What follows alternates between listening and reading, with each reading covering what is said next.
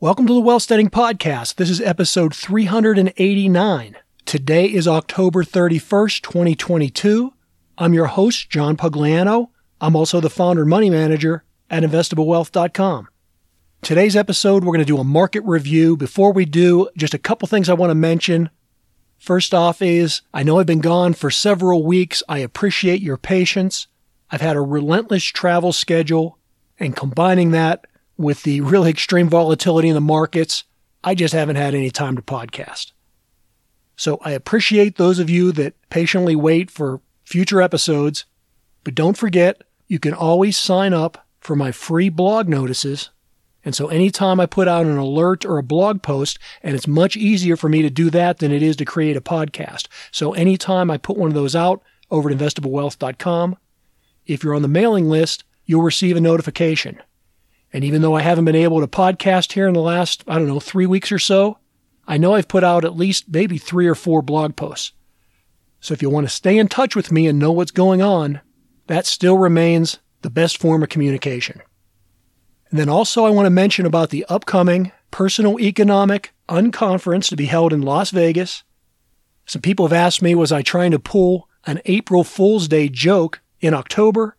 And no, I'm dead serious. I'm definitely going to be having a meeting or a meetup in Las Vegas, and I like the idea that April Fool's Day so much that I looked at the calendar. I was planning on doing this sometime in March, but April Fool's Day this year is on a Saturday, and so I can't think of a better time or a better place to celebrate April Fool's Day than to be on the Strip in Las Vegas. So there you have it. There's the date, that weekend, April 1st, in Las Vegas. More details to follow, but there won't be many details because, as I've said, this is an unconference. There'll be no keynote speakers, no registration fees, no name tags, no PowerPoint presentations, no vendors trying to hustle and hawk stuff that you don't want to buy. But what it will be personal and one-on-one meetings and a celebration of not only the free market, but also April Fool's Day. So hey, on to the stock market. The volatility and the day-to-day and weekly switchbacks that we've been seeing all year are not letting up yet. If you're following my blog post, you know that I've been selling, and I've pretty much whittled down my positions now to where I'm holding small and mid-cap indexes, along with a pretty strong concentration in energy and oil stocks, and then there's a couple straggler cats and dogs in there as well. Now, the reason that I've sold my positions is not that I'm worried so much about a total big further drawdown in the market. I mean, that's certainly a possibility. And while I wasn't worried at any time prior to September about one of these big sell-offs, but now that we've seen a major deterioration in the technicals and the fact that multiple times we've gone down and tested those long-term moving averages, and the fact that consistently all year we've seen lower highs and lower lows. Well, those events cause me to reassess the likelihood of further deterioration in the market conditions where we could see another, 15, 20, 30% downside from the lows of just a couple weeks ago. From a probability and a statistical standpoint, that wasn't in the cards until we got those lower lows. And I think the probability of us getting that severe of a downturn is still unlikely, but again, much more probable than it was just, a month or so ago.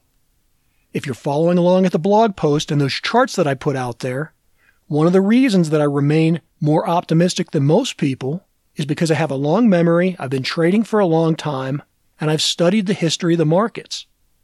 And we know, just from a probability standpoint, that it's very rare that the stock market breaks down below and significantly below for significant amount of times below its long-term moving average. It does that on occasion, and we always remember those really negative events. That's the dot-com bubble in the 2000s. That's the financial and housing crisis in 2008, 2009. Those are the big downturns that everybody is fearful of, and whenever we go into any type of a correction or a economic slowdown, everybody immediately thinks that we're going to get those kind of conditions. But if you look at the charts, then you'll see that from a historical perspective, it's not unusual for the market to correct, to sell off, to get down to that level of the long-term moving average, and then to recover and bounce off of those levels. I still think that's extremely likely from where we are right now. And the main reason for my optimism is, like I've talked about many times in this podcast, the problems that are mostly strapping the economy right now are all policy decision based. Now, while there could be a very severe global recession, I still think there could be the likelihood of a soft landing or a mild recession in the United States, and specifically in North America.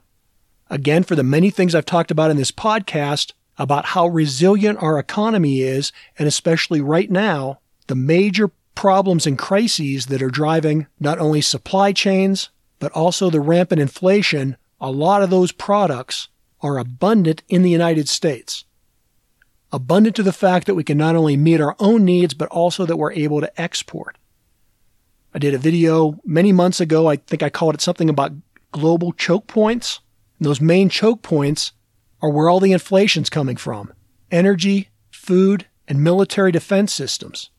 Those three factors are the primary reason right now why developed countries like those in Europe are seeing major inflation, because they're spending so much more money on food, energy, and especially now weapon systems.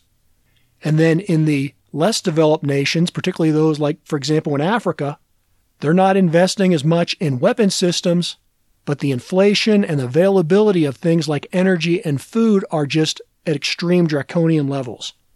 And while all that is horrible for the rest of the world, the United States is a dominant producer and supplier of those three choke points. So that doesn't insulate us. It doesn't mean that the United States and more broadly North America won't have a severe recession, but it does create the likelihood that a global recession wouldn't be as bad here. You know, right now, a lot of people have been drawing analogies of our current situation and our current energy-driven inflation with what happened back in the 1970s with the Arab oil embargo. And yes, there are absolutely a lot of parallels there.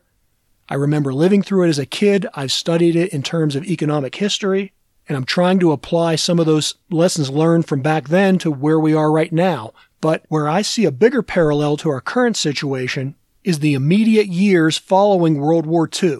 So I'm talking about like 1946 to 1950. A very similar situation to where you had a country and a whole world coming out of fighting a huge war that put everybody into major debt. Many economies were destroyed. And then overnight, once the war was over, you had millions of people coming back into the civilian labor force and a huge demand for products and services.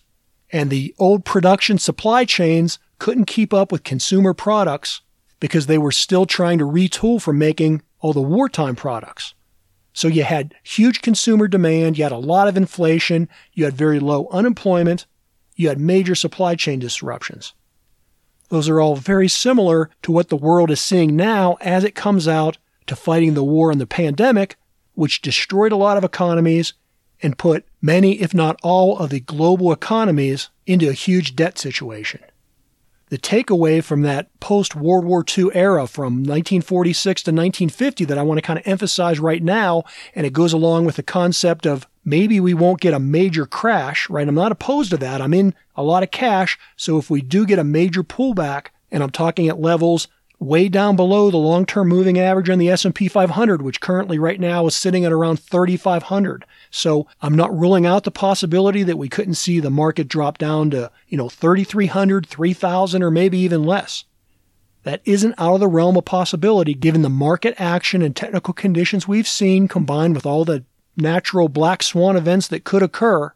So I'm not ruling any of that out, but I'm also saying that if you look at that period from 46 to 50, with the low unemployment, the high energy inflation and the high wage inflation and the rising interest rates and all these, again, similar things to where we are right now, what happened with the market there was once it came down from the 1946 high, there were multiple times over the next 3.5 or so years where the market hovered right around its long-term moving average. So it would dip down below it, it would get a little bit above it, it would drop back down, and it vacillated back and forth like that for about 3.5 years. The two big important takeaways there are that there was a floor put in, and it was the long-term moving average.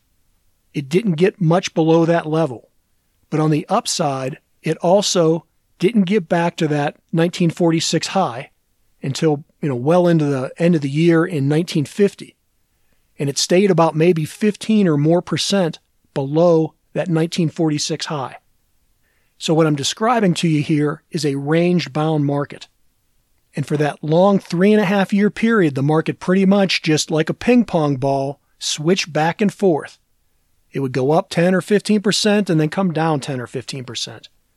On a broader scale, that's also very similar to what we saw for, on a much longer period from about the late to mid-1960s all through the 70s. Now, we did get some big crashes in there along the way, but if you look at it broadly speaking, the market really just vacillated and was range-bound for, at least I think more than 15 years. I'm not predicting that that's the kind of market we're going to go into, but I do think that that is highly likely. So the bottom line here, the probability of something breaking in the system and making the economic conditions we're in right now much worse could definitely happen. It could drive the markets much lower. And on the other hand, I think it's even more likely that we go into a long, drawn-out, range-bound market. In either case, the best way to play either one of those events is to have a high level of cash on hand, and that's why over the past few weeks I've been selling off my positions and raising that cash. And in this situation, the risk is all about the upside.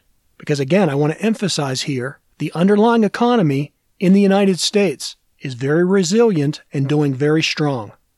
And so, just some good headline news about a reversal in policy, like for example, if the Federal Reserve starts going easier, or if there's some kind of peaceful resolution in Ukraine, any of those policy type decisions could result in a huge, big relief rally, which could send the market rocketing higher because there's so much cash on the sidelines, there's so much uninvested money, and there are so many people that are negative and in short positions that all the people jumping back in and then all the short covering could cause the market to literally be explosive to the upside.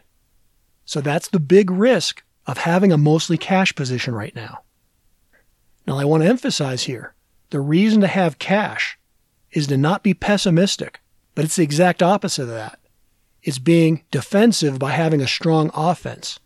You're moving to cash so that you're liquid and ready to take advantage of any type of buying opportunity. And so my movement to a majority cash position is not based on pessimism, but to position myself to take advantage of whatever market condition we end up with, whether it be a much larger decline so I can buy in near a low, or to swing trade the volatility if we end up with a range-bound market. The key things to watch right now is both in terms of general market performance and then specific sectors.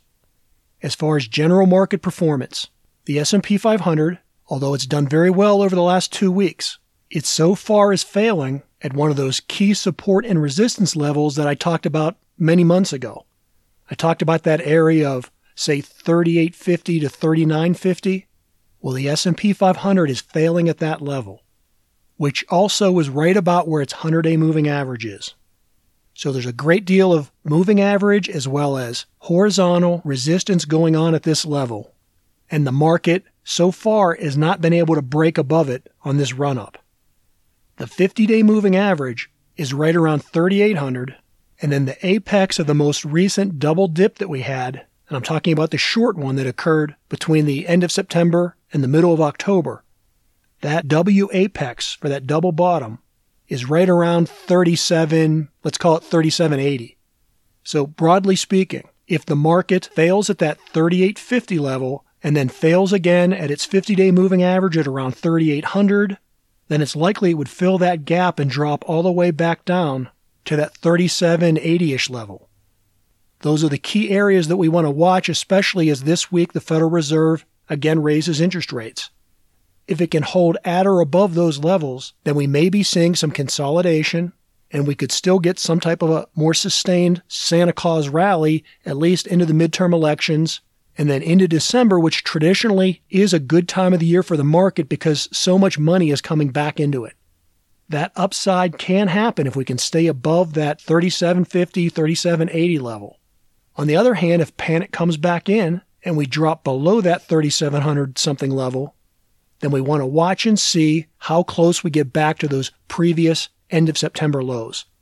Those are the general market conditions that we want to look at. But specifically, in terms of putting together that tactical approach to where you either want to swing trade individual stocks or sector ETFs, then what we want to look for is what type of leadership is emerging on these rallies.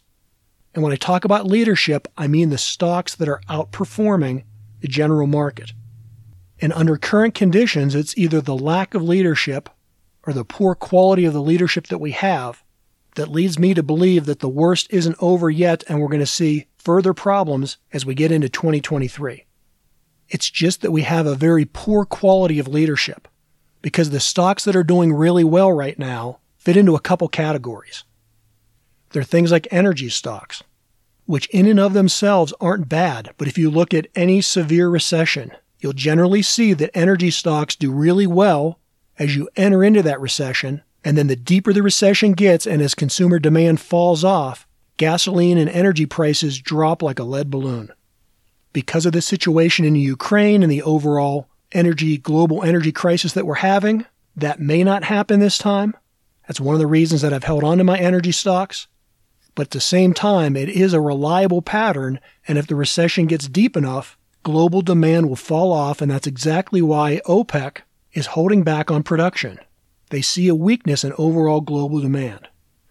Some other areas of leadership that we see are things like the aerospace and the defense stocks. And I recently sold my positions in those holdings because even though they're doing well up to this point, those are generally not long-term lasting sustainable leadership because the reason they're doing so well is because of all the geopolitical issues that are going on, and it's those exact geopolitical problems that are going to cause a black swan event, which causes something to break in the system.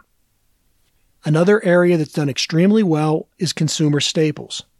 Now, the problem with that area is that whenever we go into recession, the ETFs or people that need to stay invested in the market, they have to go somewhere. They can't go to cash.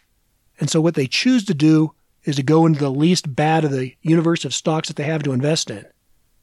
And so in a recession or in a declining consumer market, you want to stick with consumer staples, which are those type products which are going to continue to have some kind of an inelastic demand. Doesn't mean they won't lose money. They're large, stable companies. They pay a dividend. And if things get bad enough, they just won't be the worst performers. Now, those stocks are doing pretty well right now, but if you look at them from a valuation basis, they're way overvalued. We're in a market right now where so many people are worried about a recession, and yet they're piling into these stocks and they're paying something in the range of 20 to 22 times earnings or more to own these supposedly stable and safe stocks. I think that's very unwise because if the recession gets deep enough, those valuations will come down, and if economic conditions improve, since those stocks are so overvalued, then the price has to come down as well. I think overall it's a long-term lose-lose situation. Now, the other area where we are seeing leadership, or at least better relative performance to the general market, and that's in the small cap and the mid cap stocks. To me, that is more reassuring news, but as I've talked about before, that again could simply be because of people that have to stay in the market are going to gravitate to the small and the mid cap stocks, because even though they're more risky than their big, large cap brethren in the indexes, since they are smaller, they're more focused on the United States, so they're less susceptible to geopolitical issues and currency fluctuations. The other item that's probably driving people into the small and mid-cap stocks is something that I've talked about for quite a while as well, and that's the favorable valuation. It depends on where future earnings come in at, but right now, that sector, the mid-caps and especially the small caps, are trading at some of the best, and that means the lowest valuations that we've seen in over 20 years. Simply put, they've been sold off and they're so cheap that it's attracting people back into them. But that's it. When it comes to leadership, those are really the only categories that are emerging. And of those, it's really only the small and the mid-cap stocks that I think have long-term sustainability and would point to a brighter future. So what I'm saying here is generally let's watch market conditions and let's see if the S&P 500 can get support well above its long-term moving average, or if in fact it drops back down and either hits or goes below that moving average. That'll tell us something. And then the other thing is, very tactically, And surgical-like, we want to look into the economy. We want to look for quality stocks where these companies are merging as leaders and they have a business model with future growth that can sustain those higher prices. Until something emerges, it's all speculation. So hey, in any case, again, thanks for your patience in me getting out delayed episodes. I'll do my best to get you some more content. Until then, as always, this is John Pugliano wishing you the very best returns.